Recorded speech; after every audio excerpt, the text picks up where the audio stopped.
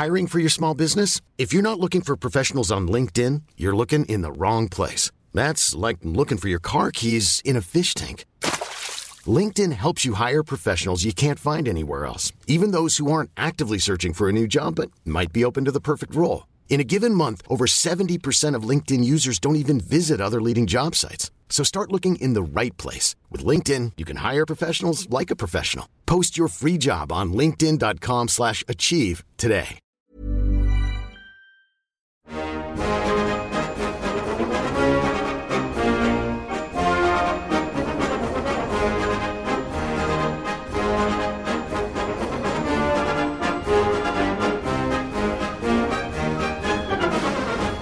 Welcome back to the Rugby League Digest. I'm Michael Adams, here with Andrew Paskin. Are you still alive, Andy? Mate, barely. But that was pre-COVID. So we had penciled in this Mailbag episode quite a number of weeks ago. A lot has changed since then. It would be silly for us to not talk about the current situation. So this is our Mailbag episode, but we're going to spend some time at the front discussing everything that's going on. And as we get started, I just want to talk about the release of our latest chapter, which was on Monday. Monday morning, it felt like I was waking up in a different world. Yeah, absolutely. So we put out the show, and all day I was thinking, does anyone even give a shit anymore? Like, what's the point of this? And the feedback we got, it was so beautiful, and I don't want to lay it on too thick, but it was genuinely touching with everything going on to get so many nice messages that we got. So I just want to thank everyone sincerely for all your kind words throughout the course of everything we've done, but especially this week. Nothing brings together rugby league people more than bashing a union. I got to say, I've been loving the union correspondence too, though, so maybe we're getting soft, but I've got a warm spot for our union contingent. Yeah, so have I, but what's annoying me is that they're thrashing us in the online barbs. I think the private school educations are really helping them there, and we're getting hammered. So lift your game, rugby league people. Yeah, well, I mean, I don't want to be sanctimonious, but on both sides, let's just keep it civil, okay? You bring up a good point about, wondering if anyone's going to care about this. It's like no one should care about it compared to what's happening in the world. Now, we go out of our way never to date these episodes with the Super League, but a situation like this, we've got to do it, like you said. Yeah. I saw an article last night that 51 Italian doctors have perished treating these people over there. Jesus that Christ. Just knocked me for six. 51 great people that help everybody else. And it made me think, none of this mattered before COVID. It was just a nice bit of fun, but it really doesn't matter now, does it? Yeah. Football. If we have risen to the level that we can afford to pivot away from rugby league and go full-on moral grandstanding, which seems to be the pattern of podcast hosts, I'll use that platform to say, stay at home. I'll use it to use a rugby league parlance. I mean, a lot of people around the world are doing it a bit tough at the moment. So I thought just before we get into it, to give you a bit of certainty in this uncertain world, I just wanted to let everyone know what you might expect from us in coming weeks. So we are planning to plough on as best we can. We've got 5 chapters left in the first season of this series, and hopefully we'll go straight through those 5 chapters, but we're just going to do our best to give it to you as disruption-free as we can. We're also going to put out feelers for some rugby league interviews. So I've got a few on my hit list. Greg Florimo, Tony Adams the Mole, Phil Buzz Rothfield, Tony Butterfield up here in Newcastle. So yeah, hopefully we can reach out to a few of these legends of the game and have a chat as well. Yeah, there's plenty there. So let's get into it. We should note at the start that, this situation changes so rapidly, both in a global context and in terms of rugby league. So what we talk about may be out of date by the time this comes out. So it looks like Monday, which will be the day of release for this show, there might be some big announcements from Peter V'landys about some of the short-term implications of everything going on with the financial situation. So we're going to go through all the information we have at hand in the hope that some of it will still be relevant by the time you're hearing this. It's quite amusing, though, that this bloke takes over. It's a tough job, the rugby league boss, but he walks into the biggest calamity of all time. Let's start there. I wanted to give some opening thoughts. What are your thoughts on V'landys? This is really our introduction to him in terms of his role in rugby league. What are you thinking about him so far? Well, I got no idea because I don't know anything about him, and he's been given a rough hand, so to speak. A friend of mine mentioned the fact that everybody that likes him, all the power brokers that are pushing him, is a worrying sign. Do you know what I mean? Yeah. Yeah, it's funny because 2 weeks ago when the NRL at that point announced that they were continuing on with the season, a press conference on a Sunday morning with he and Todd Greenberg, it led to a lot of instant reaction on Twitter and elsewhere. People pro-Volandis, anti-Volandis. There was a lot of knee-jerk stuff going on, and I agree with you that you got to feel for the bloke and anyone in this position to have to deal with something so calamitous and out of your control. In many ways, it's very rugby league as well. Yeah. You get always grand plans to do this, that, and the other, and then they come like, here's a giant ditch, dig your way out of that. But I know you didn't see that press conference. I was watching it live, and it was basically Peter Volandis with both hands out asking the government for money. Yeah. Which I broadly agree with his sentiment that the government should be bailing out big sporting bodies because these are important pillars of society, and broadly supported and bring in a lot of revenue if you're looking at it, in cold, hard financial terms. But read the room, mate. These conversations should be going on behind closed doors. And I hope in the 2 weeks since there has been a lot of closed door conversations about it. But no one wants to hear it when the public's already down on you and down on your sport for the allocation of money for stadiums. Yeah. We're dealing with a lack of hospital beds, all these problems with infrastructure. That's the last thing people want to hear. Can you please give us some money to help our sport, which has been terribly managed for 100 years? Yeah, I know. But if he didn't come out cap in hand, they'd probably be bankrupt already. So, Yeah. I think that's the one thing that was really important with that press conference was to let everyone know how serious this situation is in terms of the viability of the NRL. But just to push back on what he said, he kept on saying that, rugby league could die, or rugby league, as he called it, could die. And he made the mistake of conflating the NRL with rugby league. This virus doesn't have the power to kill rugby league. The NRL may die, but rugby league will endure. So coronavirus only has so much hold on our lives. Rugby league will go on whatever shape it's in. Oh, I might go back to amateurism, drawing on last week's episode, but I mean, we're broadcasting this, 2 weeks into the Australian lockdowns or something like that, so we're only at the tip of the iceberg. Who knows how bad it could get here? Fingers crossed it won't get bad like Spain or Italy or something like that, but New York or London or the rest of the world. Yeah. But if it gets 10 times worse, we could be looking at Armageddon for the NRL. Yeah, whatever happens, it's very hard to see a scenario where the NRL next year looks like it does this year. Our Rugby League Digest Twitter put out a question to the listeners about whether or not this is a forced Super League, and that type of sentiment has brought back a lot of heat. A lot of people aren't happy with that thought, but it's pretty much what's happening. I must say, as much as we talk about it here and as much as we can't ignore it now, anytime you send out a tweet like that, I fall apart. I'm like, no, why did you do it? I like to get at the people's thoughts, and the thoughts are unhappy. So I don't want to undersell the seriousness of the situation and how critical the matter is, but there is also an opportunity to reshape the game, to make it more economically sustainable, to make it more logical in the way the competition's structured. So as challenging it is, there are also some opportunities there. Well, that's a nice sentiment as well, but I just don't trust rugby league to be able to manage itself. It's just proven it time and time again. Like, how are we in this position again? Yeah, and that has got to the caveat in what I just said. My next point, I'll read it verbatim. That will require a suppression of self-interest that bucks against a century of rugby league history. Well, have you got any realistic options? Well, let's get into it all. So, there's obviously a few things to talk about. Let's start with the decision to shut down the competition for the year, and more specifically, the decision to keep it going until they were basically forced to shut down. How were you watching that situation play out? I was watching the games, and I was quite proud of the fact that they were pushing on at that point. They had the World Health Organization's blessing and the government blessing, so I was happy that they were giving the fans something to watch, even if it was empty stadiums.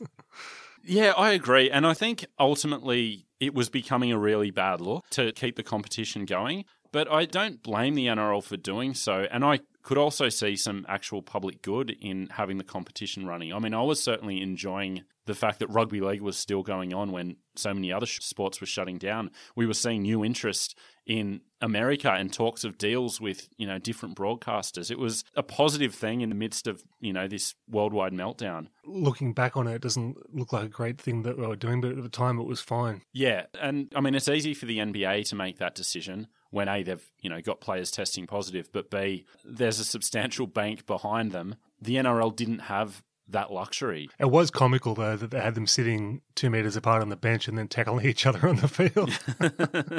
Ludicrous. But... So I think ultimately it was handled badly, but I don't really blame the NRL for trying to continue. And I actually thought some of those contingency plans, there's a world in which they work, whether it's where was it, Gladstone, wherever they were all going to bunker down for however long. I thought that was a reasonable idea. I thought that their attempts were A1, so I don't know why people were bagging them in inverted commas. Yeah, but obviously the decision has been made and it's left us in a very precarious position. What about the reason we got there? The league finances or lack thereof? The fact that the competition shuts down for a month and the whole thing's in danger of going bankrupt. I didn't bring this up to you off-air in our discussions, but I think what we should do on air now is commit to going through club and NRL finances to find out exactly where the money goes, because I, for the life of me, can't understand how they can be always in the red. The alarm bells is what's come out in the last couple of days with $10 million going missing from the players' superannuation fund. Money that was supposed to be paid into an NRL retirement fund has for the last, I think it was 2.5 years or something, not been going into that fund and it's been used for operational costs. Let's look at it from the club's point first, right? So they've got 130% of the salary cap, is that correct? As a grant? Yeah. Okay, right. So that's their salary covered for the year, and then an extra 30% for operational costs of a club. Then they've got their sponsorships, unless they're the Bulldogs. Then they've got tickets and food and whatever, beverages. Then they've got leagues club money, pokey money, blood money for some clubs, ownership money from some clubs. How can they be always in the red? Yeah. People siphoning off money and leasing cars and apartments and stuff for them, directors. What's happening? The next chapter of the Super League war is about Souths and the financial position they found themselves in the 70s through the 90s, basically. And when you look at what was going on in the 70s with poker machine money just literally disappearing and there seemed to be no books to be able to trace it, it feels like we haven't improved from that nearly 50 years later. You mentioned all those streams of revenue and obviously the operational costs are high, but I don't know. I think you're right. Someone needs to go through the books and it might as well be us. So you mentioned that 130% of the salary cap that the clubs were allocated. That was a deal that John Grant put together. And this week he's been, in many ways, made the scapegoat for everything that's going on. Shane Richardson coming out, slamming him for that decision, saying that he didn't have the balls to buck against the clubs, that he capitulated. Looking at it from an outsider's point of view, it looks that way, right? But I give these guys a little leeway because you're dealing with rugby league people, 16 self-interested clubs. The system's the problem. It's not the people as much as the system. Yeah, exactly. And it's very easy to blame John Grant and move on with your lives, but we all know that the problem runs much deeper than that. If you ever watch The Wire, how everything's interconnected and nothing could ever be possibly fixed. That's rugby league. Yeah. Yeah. So John Grant left and now he's back on a corner trying to secure some third-party deals in another sport. It was funny, in that criticism that Shane Richardson had of John Grant, he actually outlined a plan that he sent to the league when he was working there, when all this was going on, to streamline the NRL, restructure the junior leagues, have a fundamentally different way of thinking about how to run the game, which was accepted by the commission. But of course, the clubs then came in and thought, they're trying to take our juniors, these same small-minded, self-interested ideas that they're always dragging rugby league down. Yeah, 100%. Yeah, interesting about Shane Richardson, a listener on Twitter, I didn't write his name down, which is obnoxious, but very good point. He suggested that Shane Richardson is probably the best candidate for a global rugby league executive, given that he's had experience in Super League, experience in the NRL, and experience for the NRL. Yeah, and has certainly had success basically everywhere he went, hasn't he? Except Gateshead, I think. Yeah. I think it's, in a vacuum, it's a great decision, but it's This whole thing has made global matters just seem so far away. Yeah, I mean, I shudder to think what's happening to the English game. Yeah. I mean, we've got a question about Toronto, but we might as well talk about it now. Like, they're Toronto in name only now, basically, for the foreseeable future. Yeah. So, I mean, I don't know what happens there. And as I said, this global crisis has turned my attention so inward, and it's not even like focused Australia-wide, but focused New South Wales-wide. Like, I'm not really interested in what's going on with coronavirus in Western Australia, let alone Canada. Yeah, I mean, when your focus is on buying toilet paper and pasta, it's a little bit more pressing, isn't it? So I think it's going to be a long time before we get back to a situation where 2 years ago we were spending all this time talking about how rugby league could be this great global sport and we should be here and we should be there. That just seems like another world, doesn't it? It's such a shame because I was just getting into Super League again on KO. Yeah. Really enjoying it. It was sort of on the upward swing, Super League. It felt like. The French teams are doing well, and Toronto's coming in. Ottawa's been announced, and I'm like, how good's this? Yeah. And then even if it's not rugby league shooting itself in the foot, someone else has got the shoddy. So, yeah, as I said, my attention's been very insular, so I don't want to speak about the Toronto situation or the English Super League situation with any authority, but maybe Neil or anyone else who might have some insight, please let us know your thoughts on everything that's going on and where to here for English Rugby League. Well, we're really happy about our English following online and the emails and stuff. It's good that we're getting a bit of global love, so you keep it coming, guys, please. We love our English listeners so much because of how passionate they are about rugby league. And this has been we were probably 4 weeks into it before we started getting someone from St. Helens or wherever else emailing us about the show. So, it's really magical. And so with that, what the short-term future is at least, is that it's clear cuts are coming. The NRL, an article yesterday said that their operational costs were, $500,000 a day. So it's clear that there's a lot of fat to trim. My worry is that, are they going to be the right cuts? Are they going to be the cuts that are actually going to be effective in not just fixing the game right now, but safeguarding the game for the future?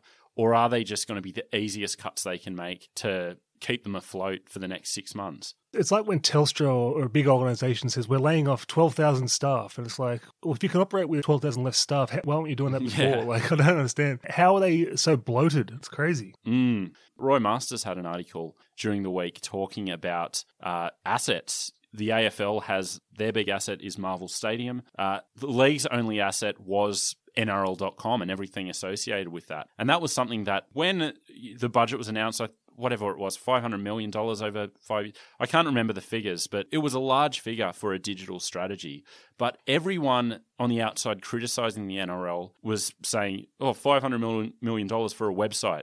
It was just diminishing the idea that this sort of stuff was important, whereas Roy Masters argues it actually is an important asset. And it's been valued at anywhere from $50 million to $1 billion. The $1 billion is obviously a potential where it might get to. But it seems like something like that is standing out as glaringly obvious to make that cut, when really that could be the basis of a future strategy, a future direction. That would be like tying one hand behind your back now in this era, if you cut the online presence down to save some money. Yeah, or selling it off on the cheap, when there's a chance, if you look at everything that's happening in broadcasting even before coronavirus, like the bottom's falling out of the market, and your digital rights are like really, really important. Well, they were an afterthought in the Super League negotiations, but well, did we learn nothing from Russia and the Russian oligarchs? I mean, they sold everything off for peanuts, and look at them.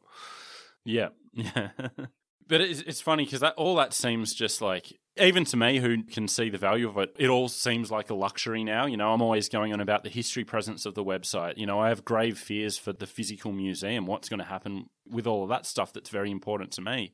I can see how that's an extravagance in these times. Yeah, there's going to have to be cuts made. What about the clubs? You mentioned all the revenue streams they have coming in. Suddenly we're looking at a situation where the league's clubs are closed for a month, 2 months, 6 months, however long. What's going to happen? To me, that's the actual best part about this, is they can no longer steal from the vulnerable to fund their clubs. Yeah. So that's one positive out of this disaster. But I agree with Joey. I think if you can't survive as a business, you need to have some, a good hard look at yourselves. Agreed. And The clubs have really only got themselves to blame, but it also goes beyond them with the failure to rationalise Sydney 25 years ago, or even before that. But as we see from the Twitter response to anything suggesting something like that, everybody wants it rationalised, but no one wants to rationalise. Yeah. So the hard decisions that will never get made might be getting made here. Yeah. Well, just to plug an appearance I did on ABC Overnights, which you can go to the ABC website and find that. I was on the Saturday morning show. And I think you handled yourself very well. You sounded like an actual ABC radio guy. It was actually very off-putting to get on the phone and hear, this ABC voice. It was quite intimidating to have to go back and forth with that, but it was very enjoyable. Really great bloke, Rod Quinn. Big manly man by the sounds of it. Yeah, that was unfortunate, but a good bloke nonetheless, but track that down. But what I said on that program, which I'll repeat here, is I don't think it's possible that clubs are gone next year. I think it's inevitable. I really can't see a situation where we have the same 16 clubs going around next year. Can you? I don't know. I mean, rugby league has survived oily rag for so many years. I wouldn't be surprised if they all managed to keep it afloat. But I mean, we're hearing about all these rescue packages and this plan and that plan, and as I said, hopefully some of this will have come out by the time you're listening to this. I'd rather the money go to hospital ventilators than the West Tigers, put it that way. Yeah, exactly. And I think even without government intervention, I think there are better ways the NRL could distribute money if they want to continue long term than just propping up clubs that can't do it alone. If they do go broke and have to leave the NRL, I hope they can stay in park football. Yeah, exactly. And just be a new town. And so the 5,000 to 15,000 people for each club that attend the games can still go and watch them if they want to. That's exactly right. Any harsh decisions that may need to be made need to be done with an exit strategy, a way to save as many people, from being lost to the game. Like, we don't want a repeat of what happened in the 90s where teams were cut adrift and the fans left. We want to be able to package this that it is a sad but a necessary reality, but if you're really invested in your club, you can still go see them every weekend. Yeah, but yet again, no one wants it to be their club. No. And why would you? I mean, I can definitely understand that, and I certainly am not presenting any answers today of what 12, 14 teams should survive. We'll see how the situation plays out.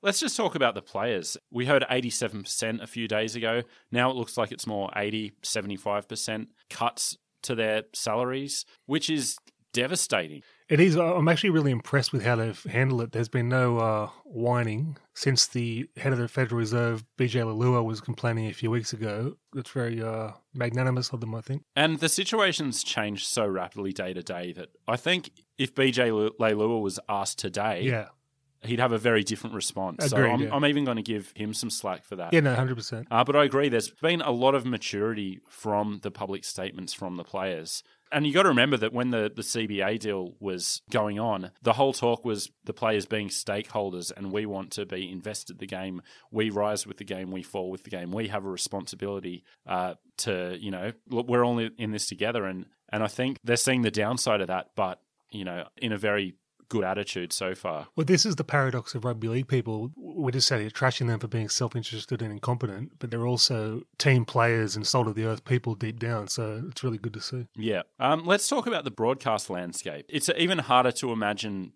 Foxtel surviving into the next couple of years than it is some of these clubs. We've heard how many people have cancelled. I think you'd probably be looking at 80-90% cancellation rate if you didn't have to spend 5 hours on the phone with them to actually make that happen. What's going to replace that in terms of money coming in? This is a real danger. We've seen Nine cut their payments. Fox are doing the same. And there was a lot of crowing online in the wake of the announcement that Nine were trying to weasel their way out of their deal. A lot of people saying, good, get rid of them. We want someone else to do it. And it's like, I understand the sentiment. I'd love for someone else but Channel 9 to have the rights. But who's going to come in with all the money we need to replace that deal? I think it's better the devil you know at the moment. What pushed that sentiment was probably their reaction to the pushback season proposal. Yeah. And we can't put the grand final in Origin on. We need to put 2020 on. Yeah. Well, all due respect to 2020 fans, but it's an embarrassing farce of a game for idiots, But yeah. All due respect. But yeah, that is about the respect due. So see, that screams Channel 9, and I think that should come into play when the next TV deal's up, when everything's back to Yeah, normal. well, that's what I was going to say. If, when we do get back to a position where we're negotiating from a position of strength, I hope they remember this and remember how Channel 9 reacted to this situation. But in the short term, that's not going to help us. No, but people are going to be hanging out for rugby league. It's a fact. Yeah. When it comes back. Well, the other thing on that I wanted to talk about was how Fox League have handled the lack of live footy. And in a word, I'd say so far terribly. Again, a hard situation to be in. I know we're biased. We always talk about history, but they've got the fan, Vossi's show. They do a good job. Outside of that, they do basically nothing. Over the off-season, they ran this top 5 program, which I thought, oh, that sounds good. Top 5 rookies of the 90s, all these different categories they had, where they'd basically get Brian Fletcher to come on and say nothing for 2 minutes, then throw to 30, 40 minutes of a random Balmain Souths game from the 90s, and that was it. That was deemed acceptable programming. I tell you what you realise when there's no football, like them talking about the games is interesting and because they're experts and etc. Them talking about anything else, it gets very old very quickly. They're sitting on a treasure trove of footage, everything they have, and do nothing with it. I'm with you. And now you're in a situation where you've got no content because you didn't spend 3 years working on 30 for 30s for rugby league. You didn't spend 3 years putting together dedicated shows that go beyond whatever bullshit is happening that week in rugby league. Is there any more sports suitable for 30 for 30s? Like Dennis Tuddy. I know. Yeah. Like the one we saw at the Rugby League Players Association, that piece. Yeah, exactly. So let's give a plug to that. The Professionals, which you can see on NRL.com. We played our part in making that happen, a small part, of course, but fantastic documentary. So go to NRL.com and have a look at that. But that's exactly what Fox League should be doing and haven't. Well, I'd like to sit here and hypothetically run Fox Sports, but we've got bigger fish to fry at the moment, mate. Yeah, okay. Yeah, so we'll move on. I do like how they're recalling the old games starting next weekend. That's cool. Well, that is cool. It should be just the start, but yeah. Let's look at the future, a few scenarios, what we might be seeing next year. It's hard to imagine, isn't it? I kind of think logistically we're stuffed. Even if some things get relaxed, the travel situation is going to be a nightmare. If the borders are still closed, how are the Warriors going to be a part of it? Even interstate, I'd imagine flights are going to be a lot more expensive, and it's going to be really difficult to put this together logistically even next year, I think. Yeah, agreed. One of the ideas that I've seen floated was a magic season where basically the whole year is played in one venue, presumably Suncorp. It doesn't help the Warriors, though. They've got to move their families over. Well, it doesn't help, but at least they could bring their families, and that's one solution. Well, on the Warriors, when they were going to stay in Australia, and they said, no, we're going to stay, we're going to play, we're going to finish the season, I was really proud of them. Yeah. And then about a week later, it was like, the Wags have been blowing up, then there's crisis talks. But so it was like a month ago we were talking about a second Brisbane team and, potentially going to 18 teams. I mean, at least that has been shown to be the terrible idea it always was. But it's going to be really hard. And perhaps in the short term, the national competition that we've been talking about for 3 years is just not possible at this moment. Well, all the ARL loyalists are going to be happy because we might have a New South Wales Rugby League next year. So yeah. Just on this year, if we ever do get back, there's been a couple of suggestions on this idea. One is that Origin is pivotal. Whatever else happens, if we can get an Origin series in somehow, that will be a source of some much-needed revenue. The ratings will be through the roof. I kind of think that needs to be the priority. They're talking about running it after the grand final. I kind of think go the other way. Just have Origin first. How the mighty have fallen. Here we have spent 3 years on the weekly show going, we need to put the comp before Origin. No, you're exactly right. But that seems the surest bet at this point. Yeah. It's so funny how everything we trash about rugby league administrations, we're guilty of ourselves. Yeah. I mean, I'm talking about this for one season, of course, in extreme circumstances. I mean, I'm 100% with you on that. I mean, that would draw in a big chunk of money that could prop it up for a while. Yeah. And, if you need some trials or whatever to get players into match fitness, what about a city-country series beforehand and a Queensland equivalent? I mean, hell is frozen over. I just heard Michael Adams put Origin over the grand final and then suggest bringing back city-country. if it was fair income. I mean, even in this situation, I reckon it would be Mickey Mouse. I kind of feel if we've got, 3 or 4 months with no football at all, the players would make it fair dinkum. One of the solutions I've seen for if we do get more football this year and it runs into November, December, the SCG's out because cricket will be back. Thank God. So the grand final would then likely be at Bankwest Stadium. Which it should have been in the first place. Meanwhile, the best rugby league venue in the world sits unoccupied with double the capacity. It definitely should be at Suncorp, but we couldn't possibly move it out of the state that's ruined the game. Yeah. That's something that I just thought was absolutely ludicrous, that in this time you couldn't even make that deal happen. I reckon the NRL would play it at Lyle Peacock Oval in Toronto before Suncorp. Yeah, or maybe get Topper Stadium back cranking. It's now a greyhound track, I'm afraid. The other model that's been suggested for the future in terms of a restructuring of the NRL is what's been described as the English Premier League model, which is basically a club-run game. So the clubs... Can you imagine? They want to go back to the old 48-man committee. It is... And I understand you're looking at... And it's not, unique to the English Premier League. If you look at American sports, it's, largely the same with the NBA and the NFL. The owners have all the power. That is so far from how we are with rugby league in this country that how could you plausibly make that suggestion knowing anything about the history of rugby league in Australia? It needs to be run by an administrator, not bloody the clubs. Like, whatever happens going forward, we need the clubs as far away from decisions as possible. But yet again, I've got to bring up the system because, I know guys, or I've met them at least, and spoke to them that run rugby league clubs, and they're super intelligent blokes, these guys that I've met, right? And rugby league just gets the better of them somehow. Yeah.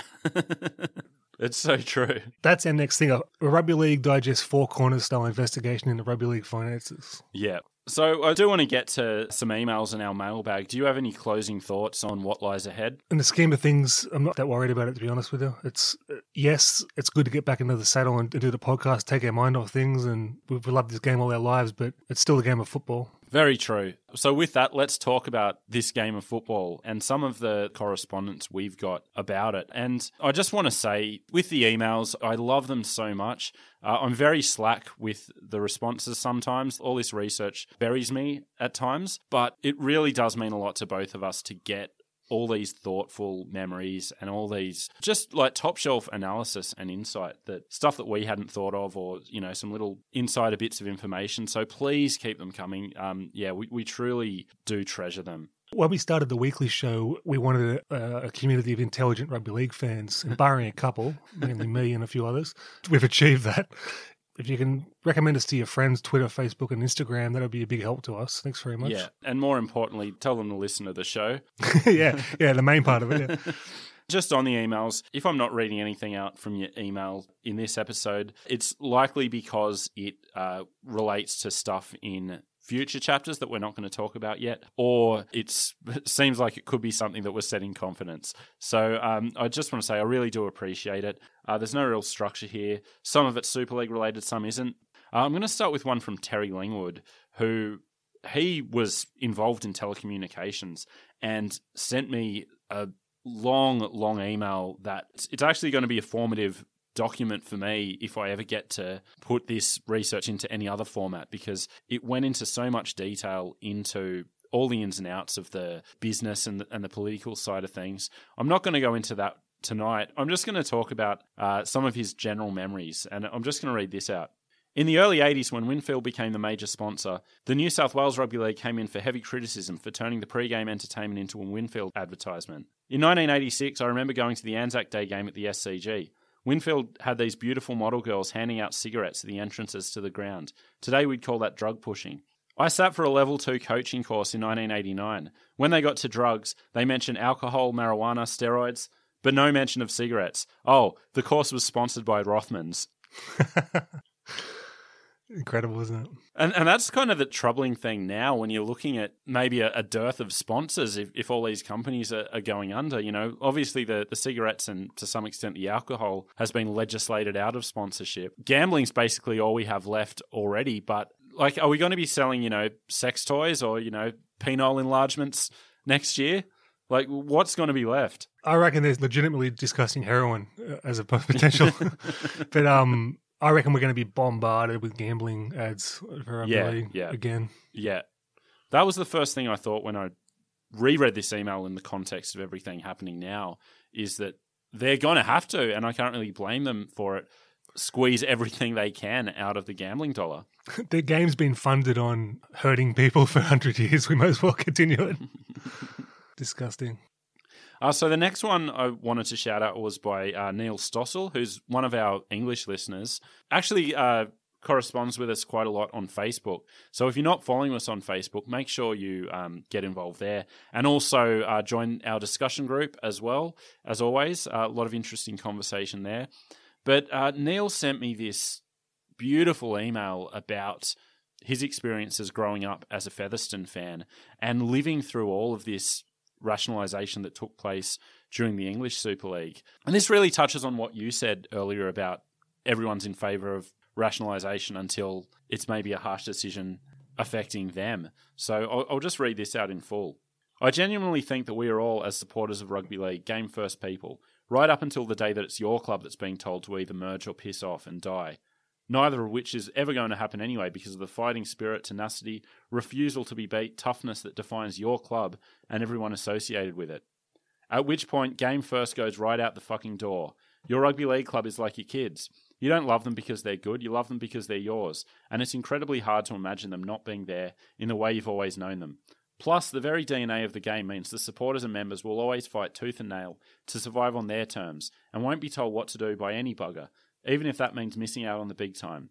You wanted and still do want to be in Super League, of course you do, but not at any price.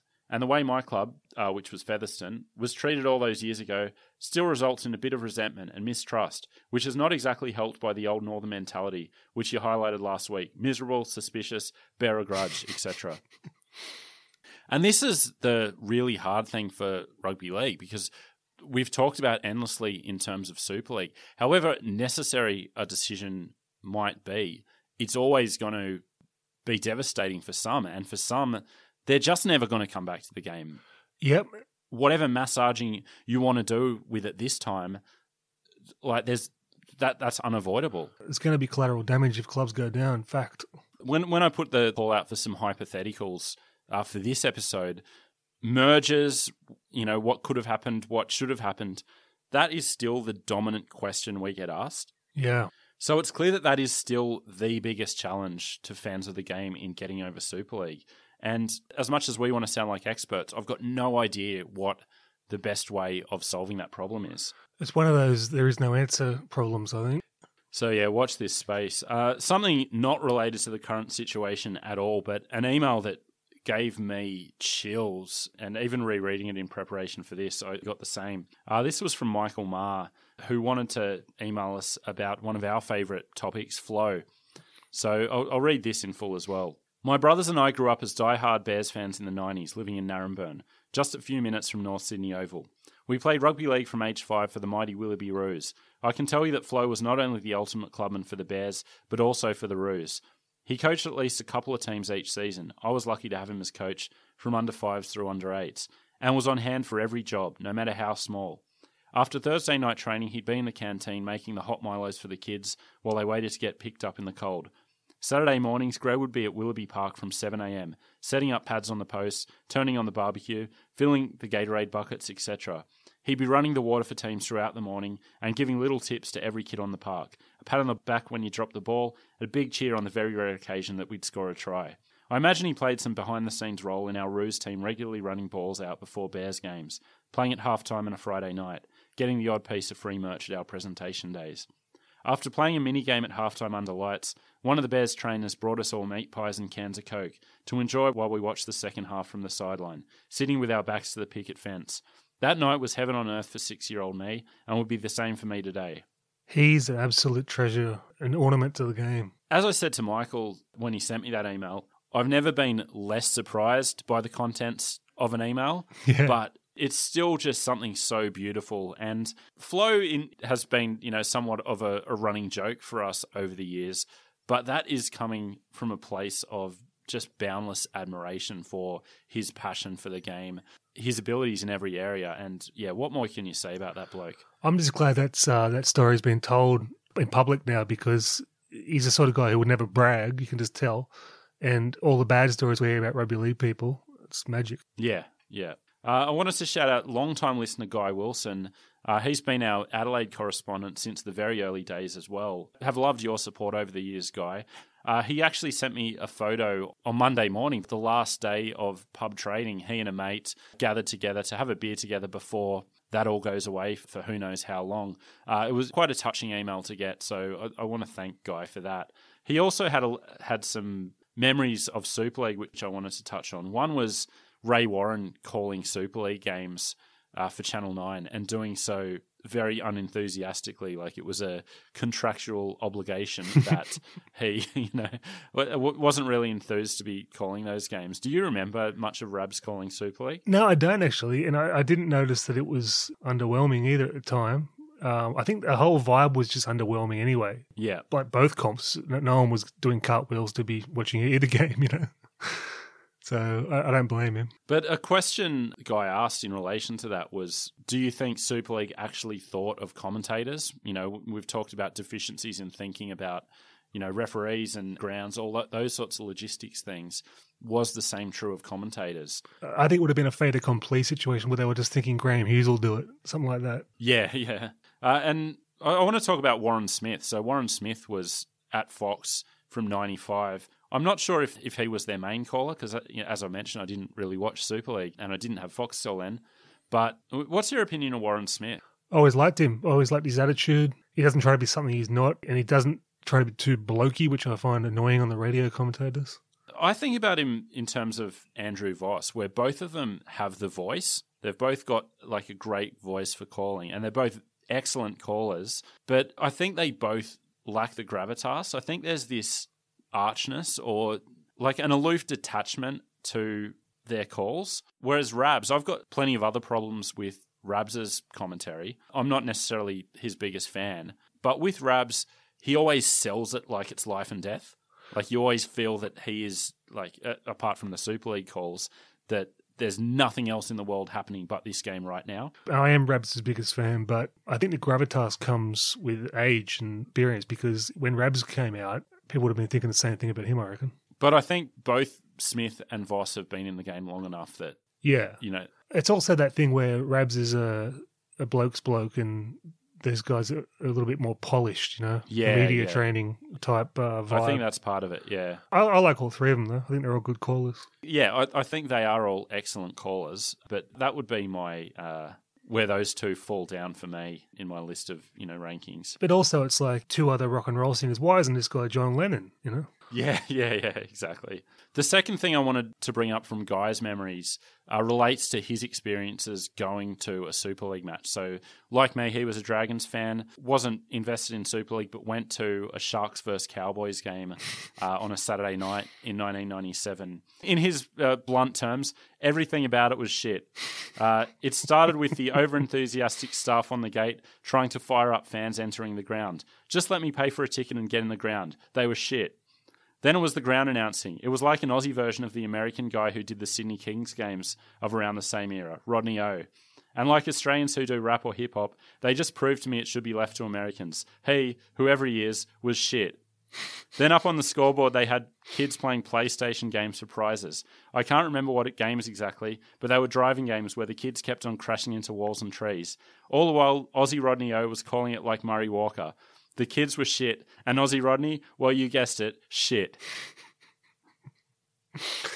That's hilarious for a start. But I went to Cronulla v Knights at Cronulla, and it was like nearly packed, and the crowd was disinterested in halcyon days. So, yeah. But that's just Cronulla for you. But that's rugby league to a T there, right there. So it's, you try something and you're the worst in the world. You don't try something, you're the worst in the world. So if they were sitting there with like two old guys with Brill Cream selling footy doubles, they'd be like, what are they doing? They're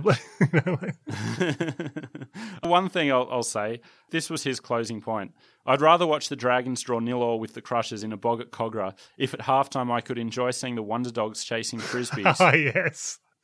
Again, where are the Power Super Dogs? Bring back the Power Super Dogs. That should be our first merch when this apocalypse is over. Our Super Dogs. Great email. That was hilarious. We'll leave the emails there. I'll get to the questions. I asked for questions and hypotheticals. Basically, everything was hypotheticals. So we'll start with that and get your thoughts. I'll start with maybe the most pressing question from this whole Super League war. This was from @KidBronchitis on Twitter. What if the Mariners remained and the ship shapes got to stay? Well, that would be a dream scenario. And I say bring back the ship shapes. I'm up for bringing back the ship shapes too. I think that if they remain, the Mariners would probably be defunct by now anyway, just because of Newcastle Knights. But the ship shapes would have went on to have their own empire, like Mary-Kate and Ashley, like a K-pop band, you know, like. We'd be on to our third or fourth iteration of the ship shapes. It'd be a Wiggles-style global empire. It'd be like young talent time for the modern era. Yeah. On the first part of that, the less important part, I think any Mariners remaining would have been a merger with the Knights. You know, there's no way there's two Newcastle teams. I think the Aussies for the ARL experience of 97 would have made it hard for however much Super League won in terms of the reunification of the game to jettison the Knights in favour of the Mariners would never have really been on the table. So a merger between the Mariners and the Knights, some things that could have happened there. Well, I put this to you and I put this to the listeners. We saw how ridiculous it was to try and put a second team competing with the Knights in Newcastle. Why is the second Brisbane team looked at them so favourably? It's as ridiculous. I don't think as ridiculous. Well, not quite Bigger as, population, but like it's the same vibe because... they've got their work cut out for them. And especially because you do have the Gold Coast right there. Yeah, that exactly. is an alternative. It just seems bringing in a second team, all you're doing is cannibalising a fan base. You're not getting new fans to the game. As we've discussed on the weekly show, Ipswich I can definitely cop and Central Corridor I can cop. It's just like, why cannibalise your flagship one-team town? We'll move on to @Matt1579. He'd like to see an entire episode about what the game would look like if Super League never even was a thought. On that, I want to use a quote about Graham Parsons given by his roadie. He was asked if Graham Parsons, of course, a famous country singer of the late 60s, early 70s, who died of a drug overdose aged 26. He was asked if he was alive today, you know, what would have happened? And the roadie said, if he was alive today, he'd still be dead because that's the path he was heading down. Genius quote. So Super League maybe would have been a very different proposition. It wouldn't have been... Maybe it wouldn't have been news limited. Maybe it would have been driven by the ARL. Who knows? Knowing their form, probably not. But I think the 20-team thing was always going to cause problems. There was always going to be a point where something needed to change. I don't know about that. I mean, look at the AFL, how they went from strength to strength because they didn't have a civil war. It was a different situation, though. You already had Sydney clubs failing. The crowds were through the bottom, even at a time where crowds game-wide were improving. You had a 15,000 average in 1994, but that was, you know, being dragged along by Brisbane and Canberra and a few others. Even at this time of great growth in the game, you actually had Sydney clubs with falling attendances from 93 to 94. Agree, but like my point is having that 20-team national framework, then there could have been a few new towns from Sydney naturally and would have been in a much stronger position. Yeah, and I think that's the thing. I think that natural attrition that we've talked about would have come into it. Again, I don't want to talk too much about mergers because that's something we're going to get to in time. But Andrew Ferguson, @AndrewRLP, of course, from the Rugby League Project, asked what would have happened if Balmain chose to stand alone. West would have merged with Bulldogs. Would this have changed the boundaries for Parramatta, Balmain and the West Dogs? Could Balmain have survived? I think there's no way a team like Balmain survives. Yeah, this was their only hope, and thank God Campbelltown's still got a team at the moment. So the question then is the carve-up of Sydney Rugby League. What was the perfect situation then?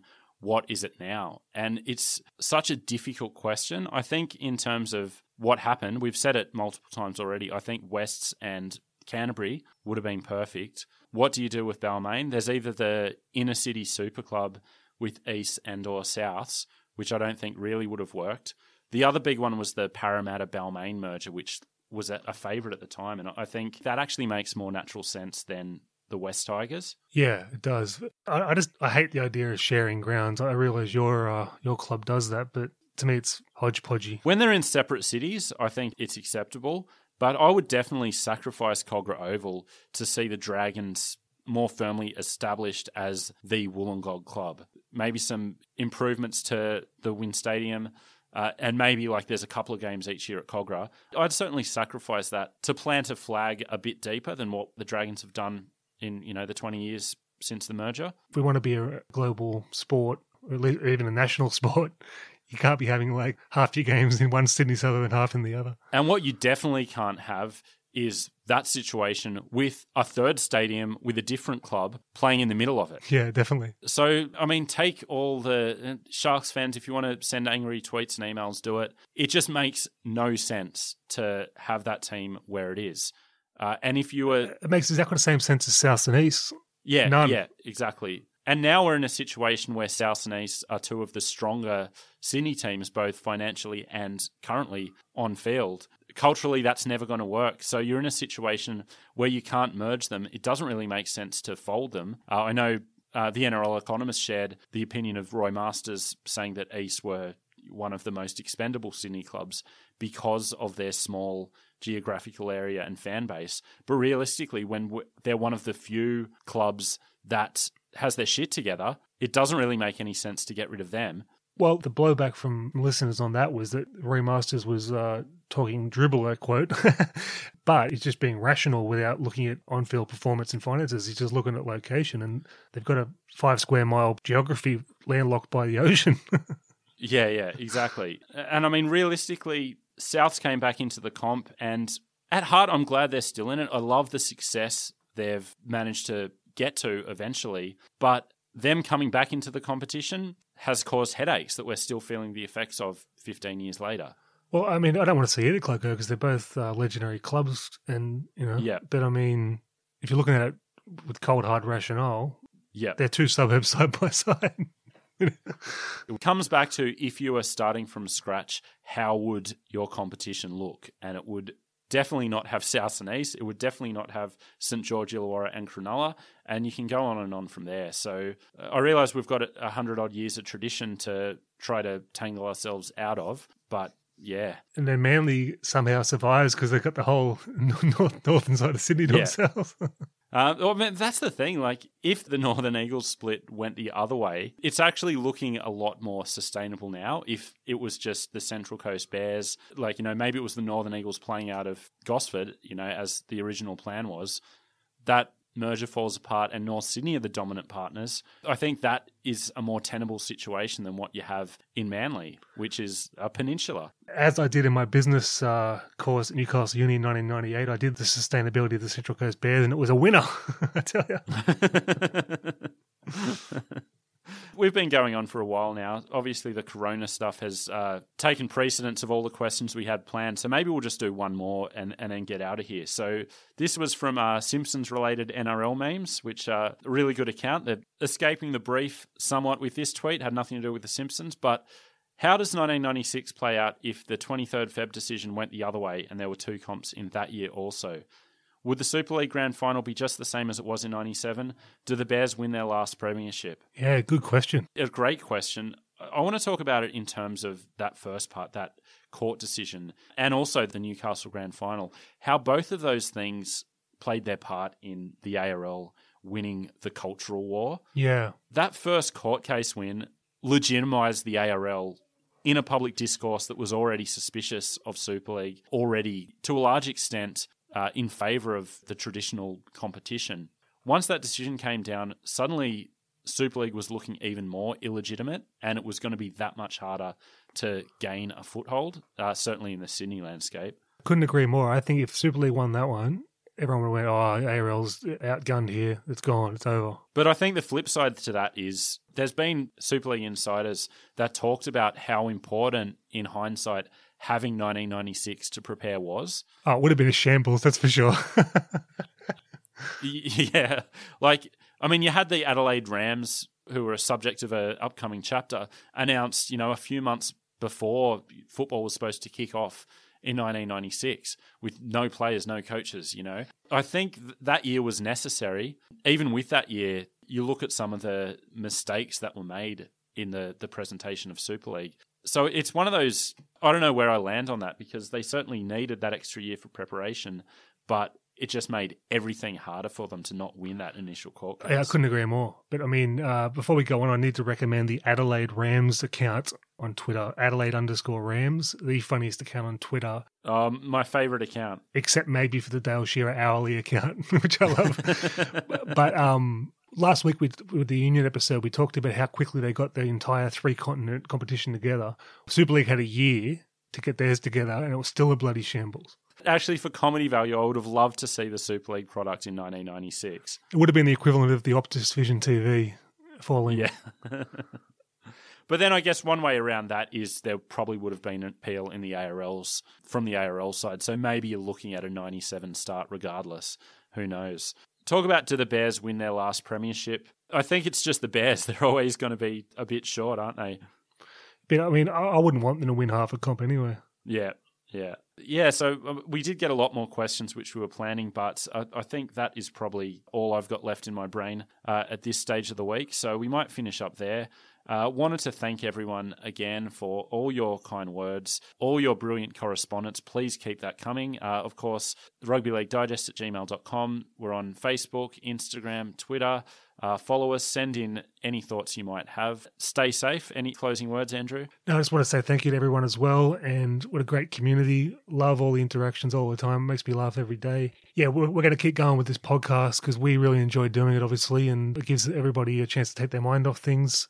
We realise it's not the most important thing in the world at the moment, but hopefully it gives someone a bit of a laugh. For sure. And if you do know anyone who's particularly missing their footy, please send them our way. And with that, we'll get out of here. So thank you so much. We'll be back with Chapter 19 next week. We'll see you later. Toodaloo.